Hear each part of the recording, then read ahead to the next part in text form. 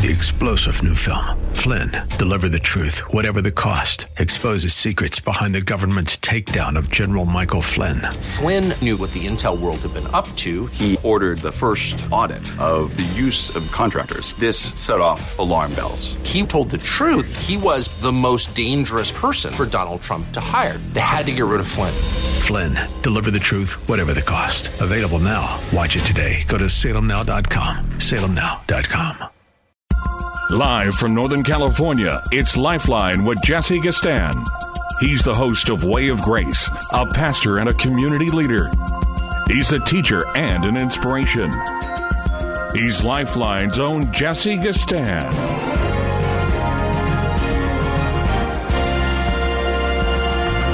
And it's good to be in the house with you one more time. A glorious Monday evening here. We are dealing with September 17, 2017. It happens to be 5:05 this evening. This Monday evening, which is a Monday that follows every other Monday after 7 days, and which I generally think that we are looking forward to on our way home. If that's what you're doing, you're driving home right now, you are listening to KFAX 1100 on your dial. And this is, again, Lifeline. I try to kind of get things stirred up for the week, probe your thoughts, engage you in conversation, and talk about the things that matter in our life and in our world, largely wanting to drive you into a much more sort of biblical, theological point of reference and thinking as we make our way home, or if you're at home already, just to take the privilege of radio and to speak, you and I, on a personal level about the things of God. What a privilege we have to be able to talk like this. You can imagine thousands of homes and thousands of people on the road and thousands others that might be using different forms of media by which they are tuning in and tapping into our program. Just think about that kind of forum right now, how wonderful it is. So you know how we do it. The number here is 1-888-367-5329,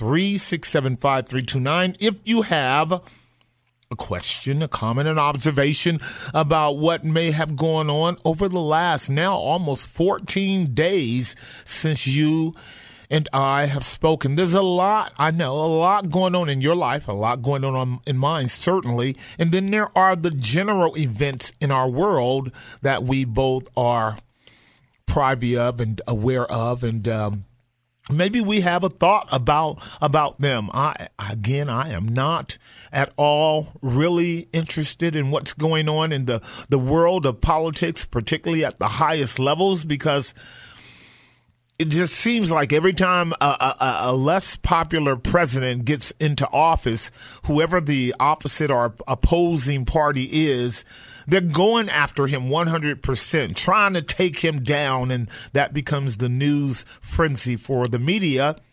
And unfortunately, it becomes the diet of our public discourse and thoughts. And you can go anywhere on the dial and listen to the pro-con arguments about Trump, his administration, his ties to Russia, his judicial nominees at present. There is a debate over the present recommendation that's being made, and all this I have observed from a young man, very young man, in fact, a little bit more than a teenager, when I began to be very much aware of the scandal of politics in our world and in our own country, beginning with Richard Nixon.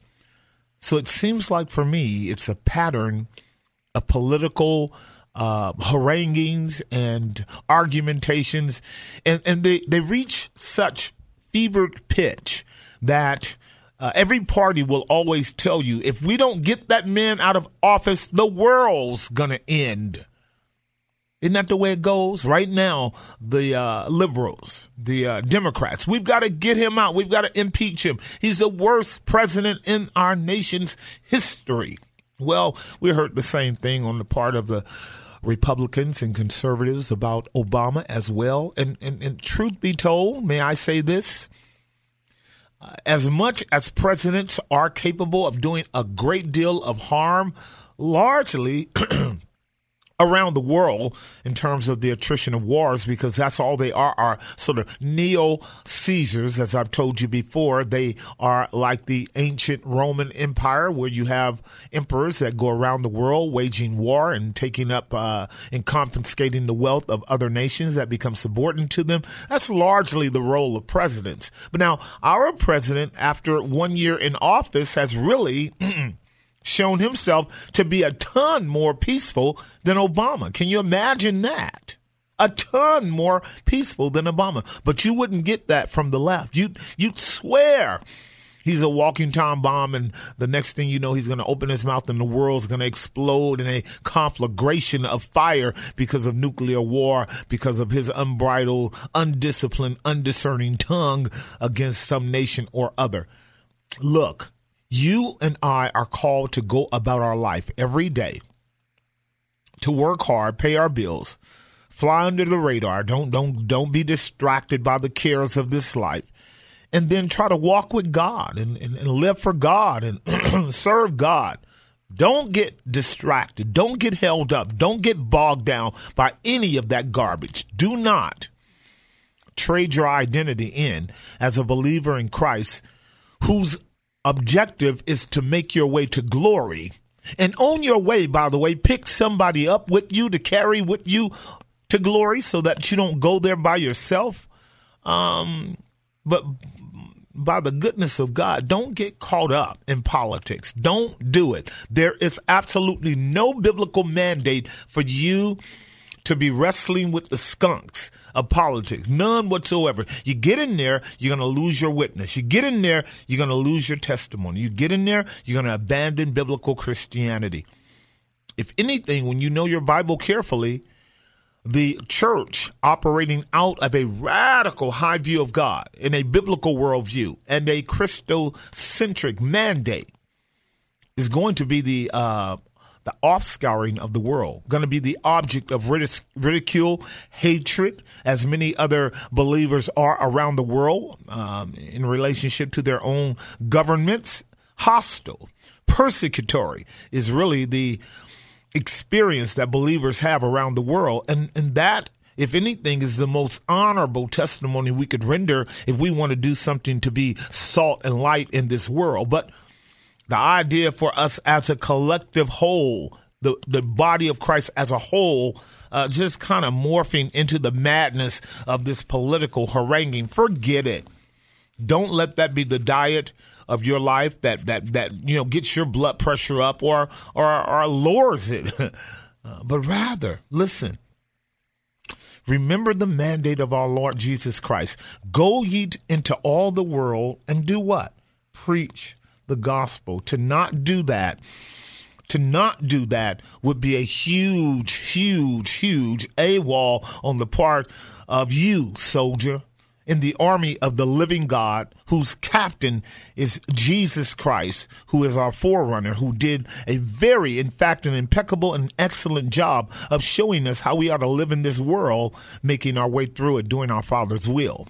Now, speaking of preaching the gospel, where were we last week when we were so rudely interrupted by a power outage? I had a lot of people asking what happened last week. Well, just maybe a transformer or something, because our building went down, our complex went down. In fact, the lights were out on the street corners where we departed, so we know that it was relatively significant.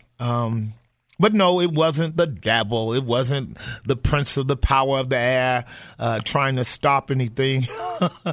So we don't want to go down that route. We don't want to start turning over rocks and using the Bible the wrong way.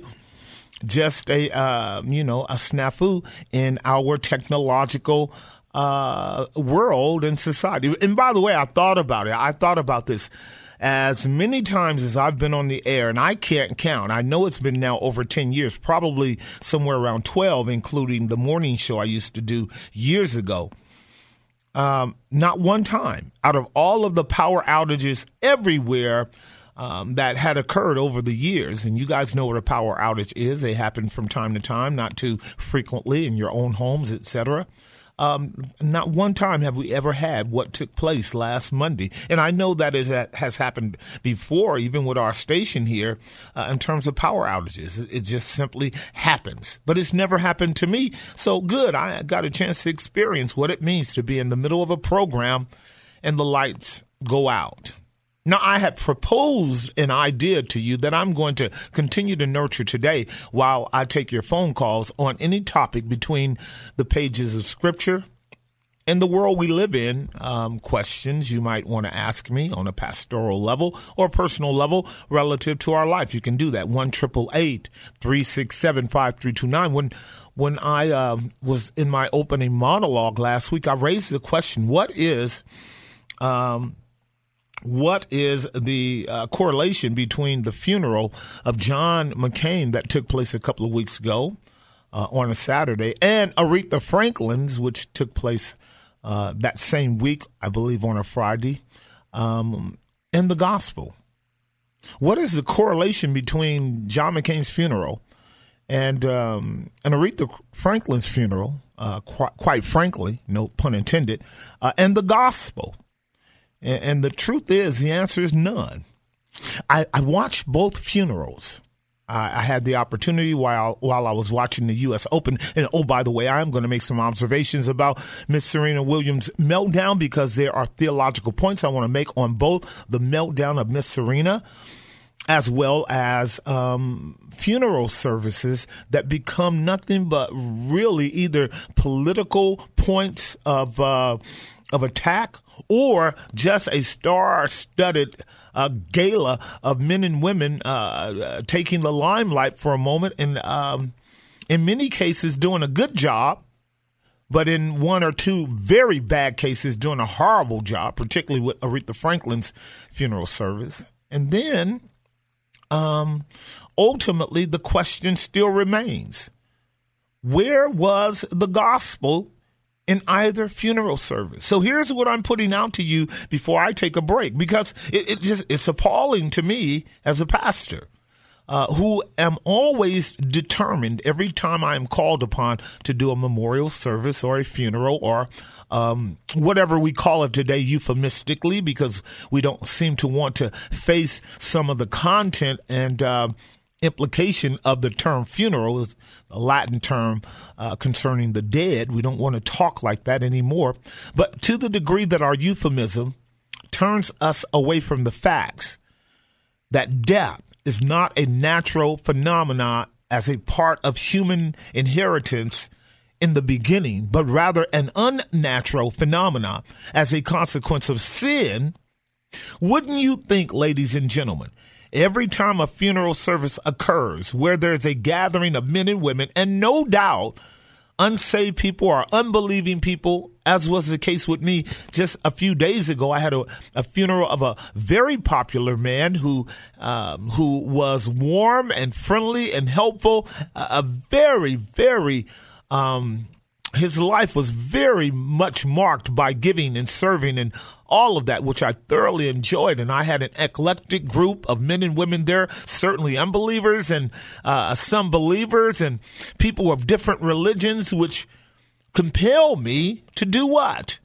Preach the gospel of the person and work of Jesus Christ and call men and women to what? Repentance and faith in him. Where has that gone in our day? And when did it leave? And is it appropriate that when our loved one dies, if you call the minister to actually do the funeral, that to do more than just eulogize that individual? And I would say, if I don't know that person, that man or that woman, I would never do a eulogy for someone I don't know. I let the people that know him or her do the eulogy because they actually know them. You don't know them, preacher. And your job is not to fabricate a story about them and eulogize them when, in fact, you don't know them. Let those who knew them from the heart tell the story about that individual. And your job is to comfort the family and call the listening ears that are still alive to realize it's your turn next to be in that casket. It is appointed unto men once to die, and after this, the judgment. Therefore, if you don't know Jesus If you don't know God and the pardon of your sins, repent and believe the gospel. Where has that gone? Where has the fear of God, the presence of God, the calling of God, the summoning of God to men and women who come to the services, having a sense of, oh, okay, I've got to go, but I know I'm going to hear from God again, because God is revered in the body of believers, and God is certainly revered at a time when a loved one goes home or a person dies. It's gone, isn't it? Totally gone from our world. We are in a mess. Anyhow, I'm going to take a break. I've got 3 lines open, 1-888-367-5329. Is it appropriate for the gospel to be intentionally proclaimed in all of its fundamental imperatives at a funeral service today? Is it? 1-888-367-5329. You're talking to Jesse Gistand, or rather, I'm talking to you. You're listening to Jesse Gistand on the Monday edition of Lifeline. I'll be right back. And now, back to Lifeline. All right, we're back. The time, 5:24, and the number to reach me if you want to chime in on the conversation, or you have something on your mind you want to share that would be worth a public discourse. The number is 1-888-367-5329, 1-888-367-5329. As I was stating, when I was watching John McCain's funeral service, I was fascinated by a number of things, and then disappointed by the fundamental thing, of which I am, wanting to have just a small conversation with you on. I was fascinated first by all of the previous presidents that were at John McCain's funeral service. President Obama, President Clinton, President Bush. And as they were singing the hymns, you know what was fascinating? Almost none of the wives were singing the hymns. The husbands made a good show at it. They attempted at it, but you could tell that it was a little bit uncomfortable. Now, I will admit, 3 people I was actually admirable about. One is Bill Clinton was very robustly engaged in the hymns. Now, this is a Catholic church, and so they're singing the old traditional hymns, many of which most people today wouldn't know, because a lot of your churches have abandoned hymns altogether, and that is to your demise. But I'm watching Bill Clinton really getting at the hymns. And then George Bush wasn't doing a bad job, but guess who was really trying to do it as well? President Obama was really trying to sing the hymns. And what was curious about it, these weren't your common hymns like Amazing Grace, or Come Thou Fount of Every Blessing. Those are all great hymns. But these were some of the more difficult hymns that would uniquely be found in your older traditional churches. And so I thought that is quite interesting. And now they probably knew the camera was on them, but maybe not. Maybe as they are getting older, as am I. One of my topics in a little bit is going to be finishing well. I really want us as men and women who are professors in Christ to know that your call and mine is to finish well. So I'm going to talk to you about why finishing well on different levels is important. We could actually take both funeral services and make an application there, because the life of John McCain is finished. The life of Aretha Franklin is finished. And the question would be raised, did they finish well? Did John McCain finish well? Did Aretha Franklin finish well? Well, from a human standpoint, not being able to peer completely into the heavens in terms of the judgment of God, who really knows the hearts of all men, I think they both did. They did succumb to a disease, as will be the case for all of us, except Christ come. But I think they did. I don't recall any major scandal marking the end of John McCain's life, nor do I recall any major scandal marking the end of Aretha Franklin's life. In fact, I think that it was Stevie Wonder who basically made that remark. We are glad that you, Aretha, did not leave this world in some kind of scandal. And I thought that's exactly right. Very appropriate, because we don't always leave or finish well. But again, here's the question that I'm posing, and I just want to know. When you go to the average funeral service or memorial today, do you actually expect the imperative of the gospel to be proclaimed? Do you expect the preacher to go, now, you know, we're all here living, but not all of us really know the true and the living God. And the fact that we are observing and witnessing this loved one go into the ground reminds us of what the Bible says. And then you begin to set forth the facts of sin and the facts of a Redeemer who can actually take the sting out of death. Now, are you prepared to hear that in the average funeral memorial service today? Or are you used to some kind of real nice, we're sure that this loved one is in heaven, we're sure that they're in glory, we're sure that they're looking down on us, all of the stuff that we normally get around funeral services? But my question is Jesus Christ actually exalted in the service?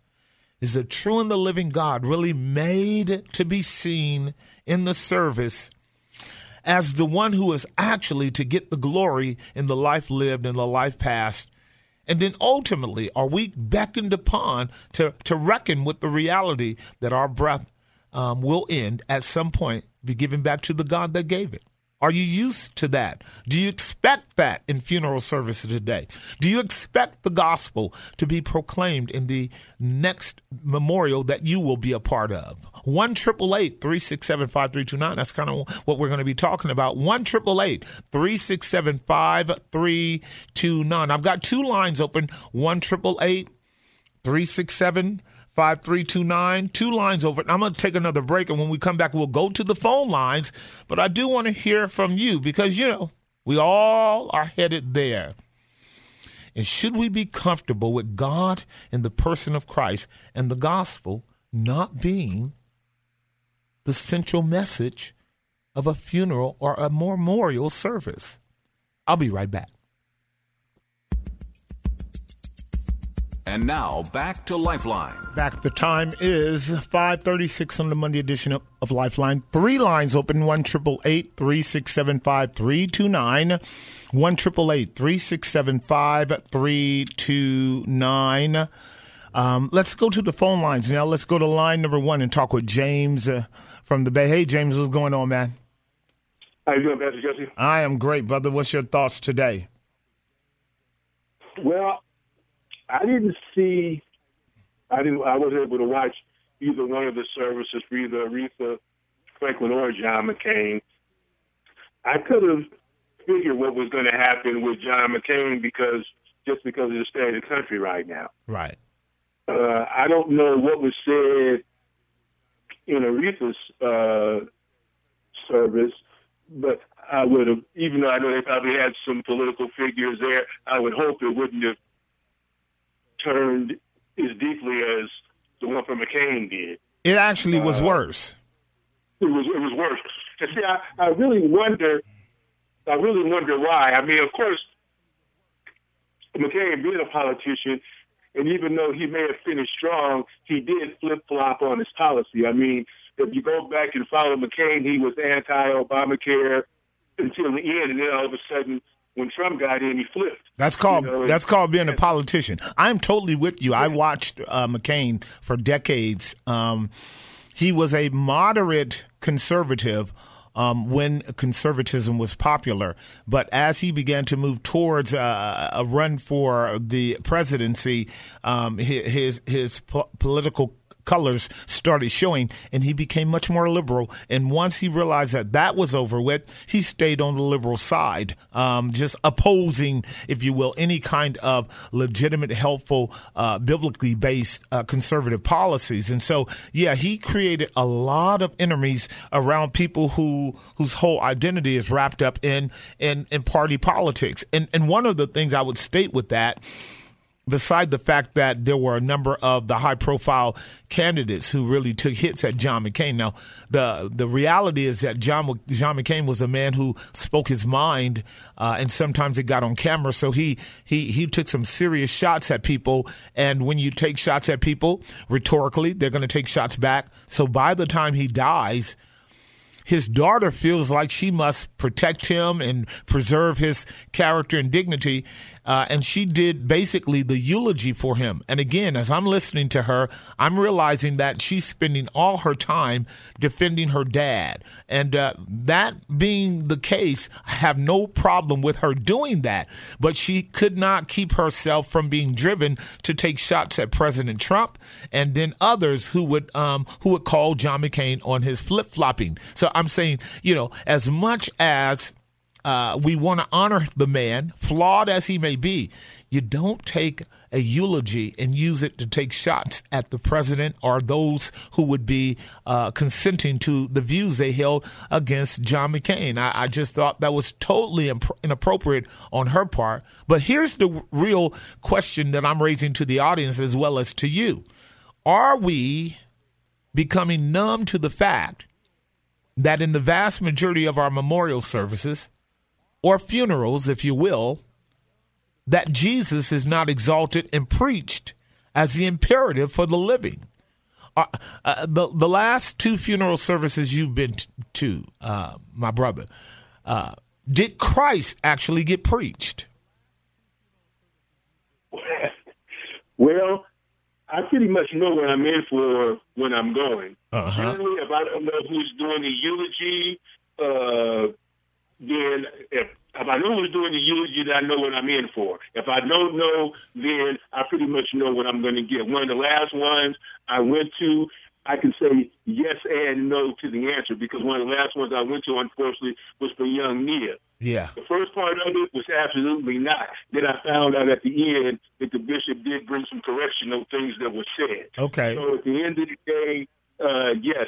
But generally speaking, when I go to, you've been preaching a long time, the funerals for the dead, the homegoing is for the living or for the believer. A lot of times when I go, I'm going out of respect for the person I know, or to comfort or show support for the family members. But unless I know who it is that's doing the eulogy, I mean, we're living in a time now where we've moved to a more progressive, to a more liberal mindset where, theology is a lost science and preaching is a lost art. I mean, I don't know where all our teachers and preachers have gone, but I think as the pendulum is swung to progressive, well, the Lord Jesus Christ isn't this. He may have been this back in the time that the scriptures was written, but now today he's like somehow or another he's evolved. When the text strictly says he's the same yesterday, today, and forever.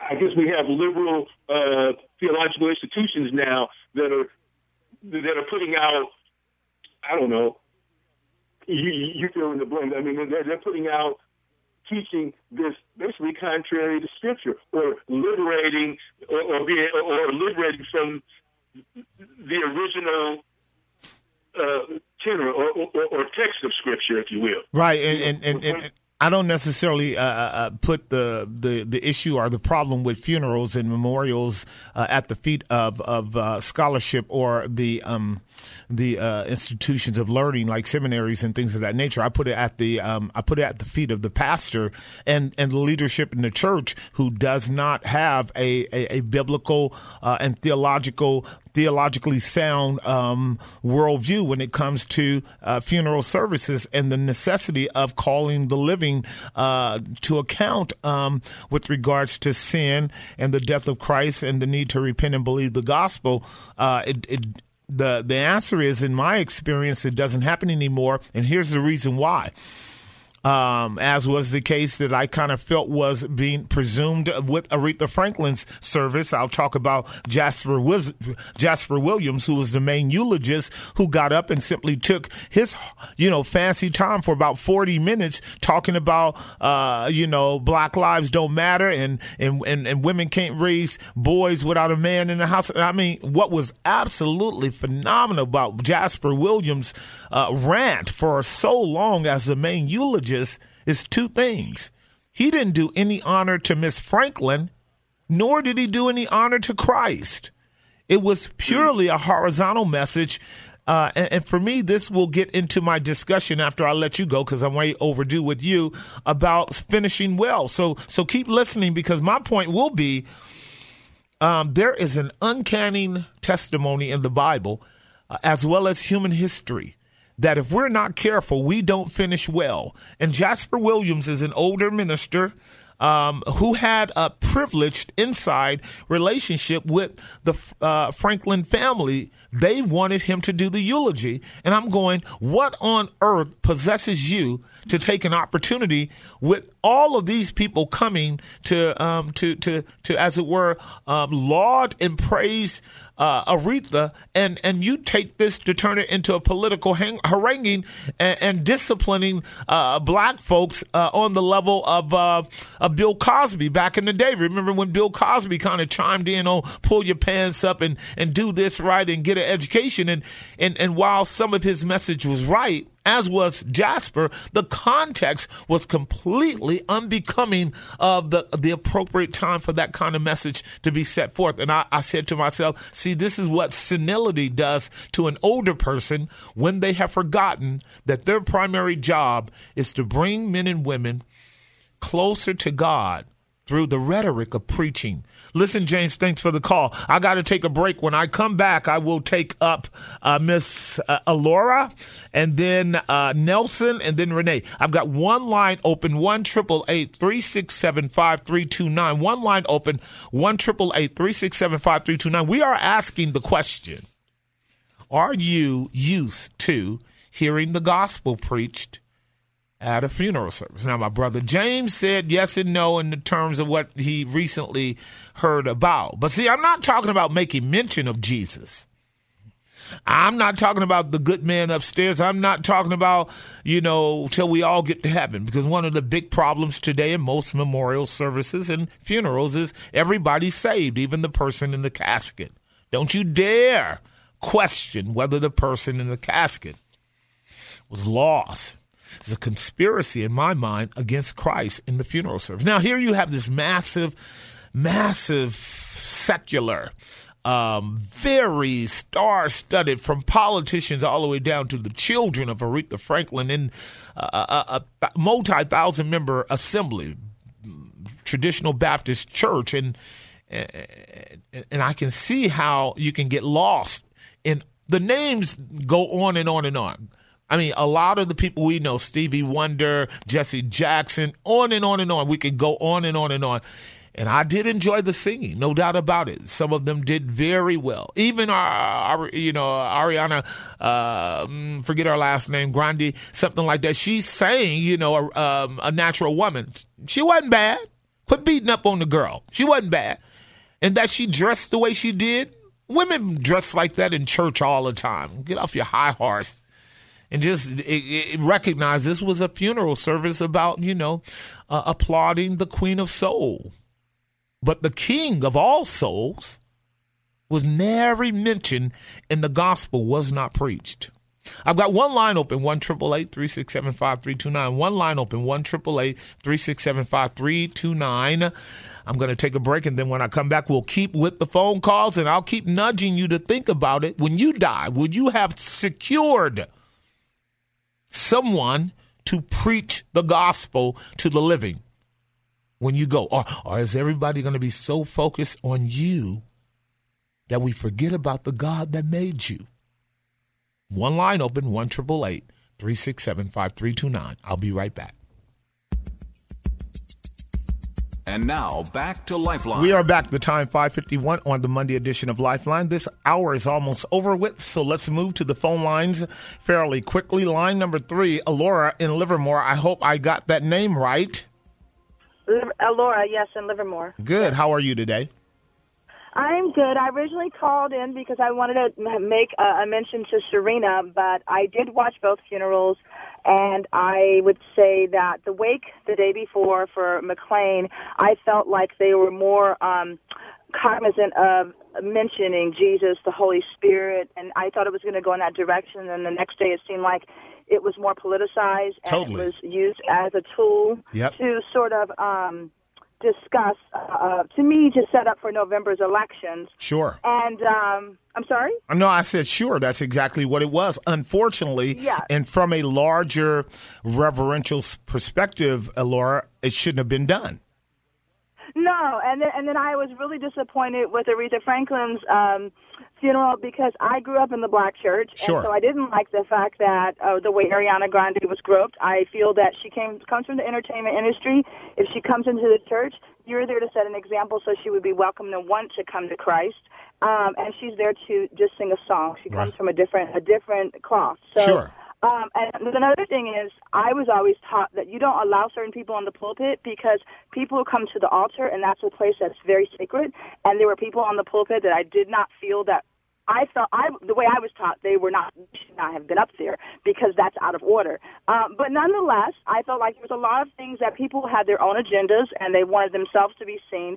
I did cry when during McClain's funeral because of the speech of his daughter, but when she took it off into targeting Trump, again, it seemed like, okay, this was bitterness. Right. This was off topic. And so there were a lot of things that did not honor God. I can tell you that my father, he died 2 years ago, and I had to do his memorial, actually last year, and I had to do his memorial in June this year. He was an atheist, and all his friends were an atheist. And they would not have been receptive if I would have come to the podium preaching Jesus.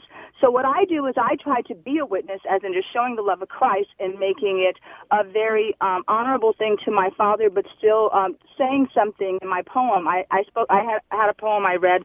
My brother did the eulogy. I had a really good spread of food. I tried to show the love of Christ in my actions, and then I also set up a Facebook page, and all those people followed me. And I think me being a witness in that way, I can show them, okay, I'm a Christian. You see my style. I can be an open book in that way because these are people, if I would say certain things, they would be adverse. They would feel like, okay, what are you saying? You know that's not what we believe in. They're very, very philosophical. So what? Right. I love you, and I'm going to tell you now. So what? Hold on, Elora. Hold on. Yes, I love you. And I tell you that if I were helping you put together the service, I would tell you why this is not about you and that it is not adequate enough for us to show them our Christianity when the mandate is to have a conversation about it. So here is what you did about with your dad is absolutely right. In fact, getting back to John McCain's daughter, I actually thoroughly enjoyed her historical eulogizing him and her relationship with him and how he impacted her. That was absolutely riveting. It was passionate. It was great. I said, go girl. I really enjoyed it because I got 6 daughters and I expect one of them, if not all 6, to do that. But that goes to show you the side of John McCain that people don't know. He was a human and apparently he had a great relationship with his daughter. And there is a place for that. Now, all I was saying is this. When our loved one dies, or a non-loved one dies, if you will, this is really God's time.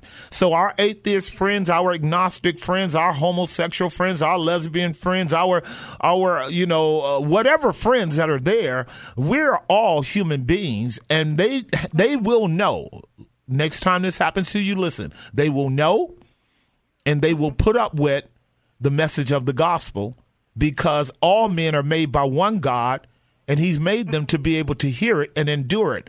And you will have done them a favor by letting them know that we are all in the same boat. Preaching the gospel does not require you standing on the shores of heaven and then preaching down to people sinking in the waters of hell. That's not how it needs to be done. But it could have been tastefully set forth as a warning that we all need to make sure that we know where we are going when we pass. And that's the reason for which God sent his only begotten Son in the world. You do understand what I'm saying. Yes, sir. Yes, sir. I hope I didn't miss that window. I tried to do it in a way that was inviting and a different, but I do see your point. Absolutely. And that is important. And I'm not taking one opportunity to capitalize on understanding that once it's over, it's over. Do you know who your maker is, and do you know where you're going? Absolutely. And you're right. Absolutely. And you're right, too. So we're going to bring those two together and deal with that. Before, I'm not going to let you go. I'm going to hold you until the break because I do. Serena. I want to talk about it. That's what now let's segue my girl into the event, because actually what I'm doing, Elora, is talking to people not only about how appropriate Christ is relative to our dying, but how important it is for us as believers to finish well. And Yes. finishing well has many different categories. You and I can be called to finish well when it comes to how we, carry ourselves in school, or how we carry ourselves at work, or how we carry ourselves in a situation that will have a point of termination and we'll be moving on. We can finish well in a number of contexts. We can talk about finishing well when it comes to dying. Now, I want to talk about finishing well when it comes to the ending of a career, because it appears to me, my experience has been, and I'm almost 60 years old, it appears to me that particularly with people who are highly privileged, in the Bible, the kings would be a marked example for us. Godly kings doing very well until they get into their latter years and doing something really grossly stupid and marring the testimony of their life. Well, we've seen this over and over with athletes in sports as well, who seem to think that at a certain point, they can say what they want to and do what they want to and not realize that it's going to mar their legacy. Now, I think that Serena is, in fact, on a par with Muhammad Ali and Michael Jordan and all of these guys in the category of female sports. But I've been watching her since she was 17. And I have seen these little blurps as she's gotten wealthier and more powerful and much more prominent. And I said, no, Serena, don't do that there. Don't go there. Don't do that. Just suck it up and realize that you have to fight for a win when you're the queen of the hill, just like if you're the king of the hill. Somebody trying to knock you off that hill, girl. Exactly. And can I just share my point about that? I just want to say that I love Serena and everything she stands for, as in just equality and what she does with opening up the schools for young girls. And Absolutely. I just want to say that she is a target, and she does need mentors around her, because the fact that she is where she is. Even last year was like, okay, you're getting a little proud. You need to calm down. Agreed. But then you need to go back to, she has history at U.S. Open where she's been attacked there. You go to the Capriati when they basically they gave that to Capriati when Serena, they would call calls on her that were wrong. And so she has some healing to do and to be more objective when she's on the court. I agree. And then she needs to also understand she's on a journey and she's not all the way completely healed. She also has some postpartum, some emotions going through. And she still feels that when her coach, she didn't know her coach was coaching, and he needs to make a public statement as well. He did. Because they're in conflict with what they're, he made that public statement after the game, but he hasn't come afterwards when him and Serena has talked, because Serena came out, she still did not realize he was coaching her, and so she doesn't have a history of him doing that. She needs to apologize for breaking the racket, and even if that's her weak spot, but then also you have to understand she's been going through a lot of things where they're coming and they're drug testing her, pushing her buttons, and maybe that's her area. She's emotional, and then also with the thing of having the baby, and she needs a cushion there where I feel that the media, they came in on her and attacked her. When she came to come and apologize, I don't see the media covering and going on. I see them the whole week. They beat her down into the ground. But when it came to her having to say her side of the story, I don't see anyone covering that and posting that every day, all day long. And so people are looking to make her into a target to say, and they want to take her down from her throne. She has to be aware of that. And like you said, she has to finish well with grace, because she has made a huge impact, not just for women, but women of color too, because women in workplaces, we go through things like being treated unfairly or not having a voice, or when a man does something, then if we do the same thing, we're treated a certain way where, you're being emotional. So those things are true that they are happening, but she has to find a way to do it that's diplomatic, where it will not tarnish her legacy, because there are people that are trying to do that to her. No, 100%. This is not an accident. No, 100%. The only area that I would parse with you is that was not the intention of the U.S. Open here. But whenever you are prominent, I know this from experience as a pastor that is fairly publicly known as well in the media, in our local circuit, that you have a target on your back. I got that. And there are levels of provocation that come from many different places, let alone the spiritual world. Whenever we reach a status, we have to be careful about not only pride, but a privilege, the notion that we have a right to be a certain way. And it's hard. It's really hard. She's not done. She didn't commit the unpardonable sin, but No. She has done too much good. Right. And I think people are out there saying that because they want to ruin her reputation, and there are people printing that and saying, "Oh, she ruined." No, she has not. No, ruined her not at all. reputation. Not at all. And she has so much more to do that might not. She's going to carry on and do other things when she stops doing tennis. But the fact that people are verbalizing and putting that in print, you had that crazy racist cartoon that was printed. There are people targeting her, and emotionally, that's draining on a person. Now, she has a very heavy. Now, you're right now, and I thank you for the call, and it sounds like your first-time caller. I do want you to call again. You're very articulate and passionate, as am I, and that's good for radio. She has to know, because she might have a year or two or a few more years to play, Laura, and my audience, that she has to actually have her character honed, because to finish well is to finish mature. She doesn't want to finish controversial. That was John McEnroe. He really messed up his legacy with his constant ranting and things of that nature too, and he's owning that now.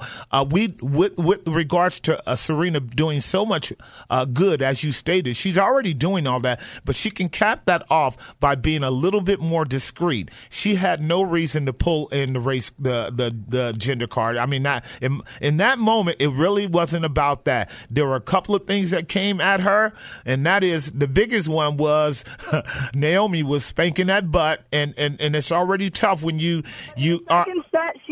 But in the second set, she figured out her game, and she was getting back, and then that's when Ramos. But it wasn't. But he wasn't about the coaching, right? But he wasn't. He wasn't.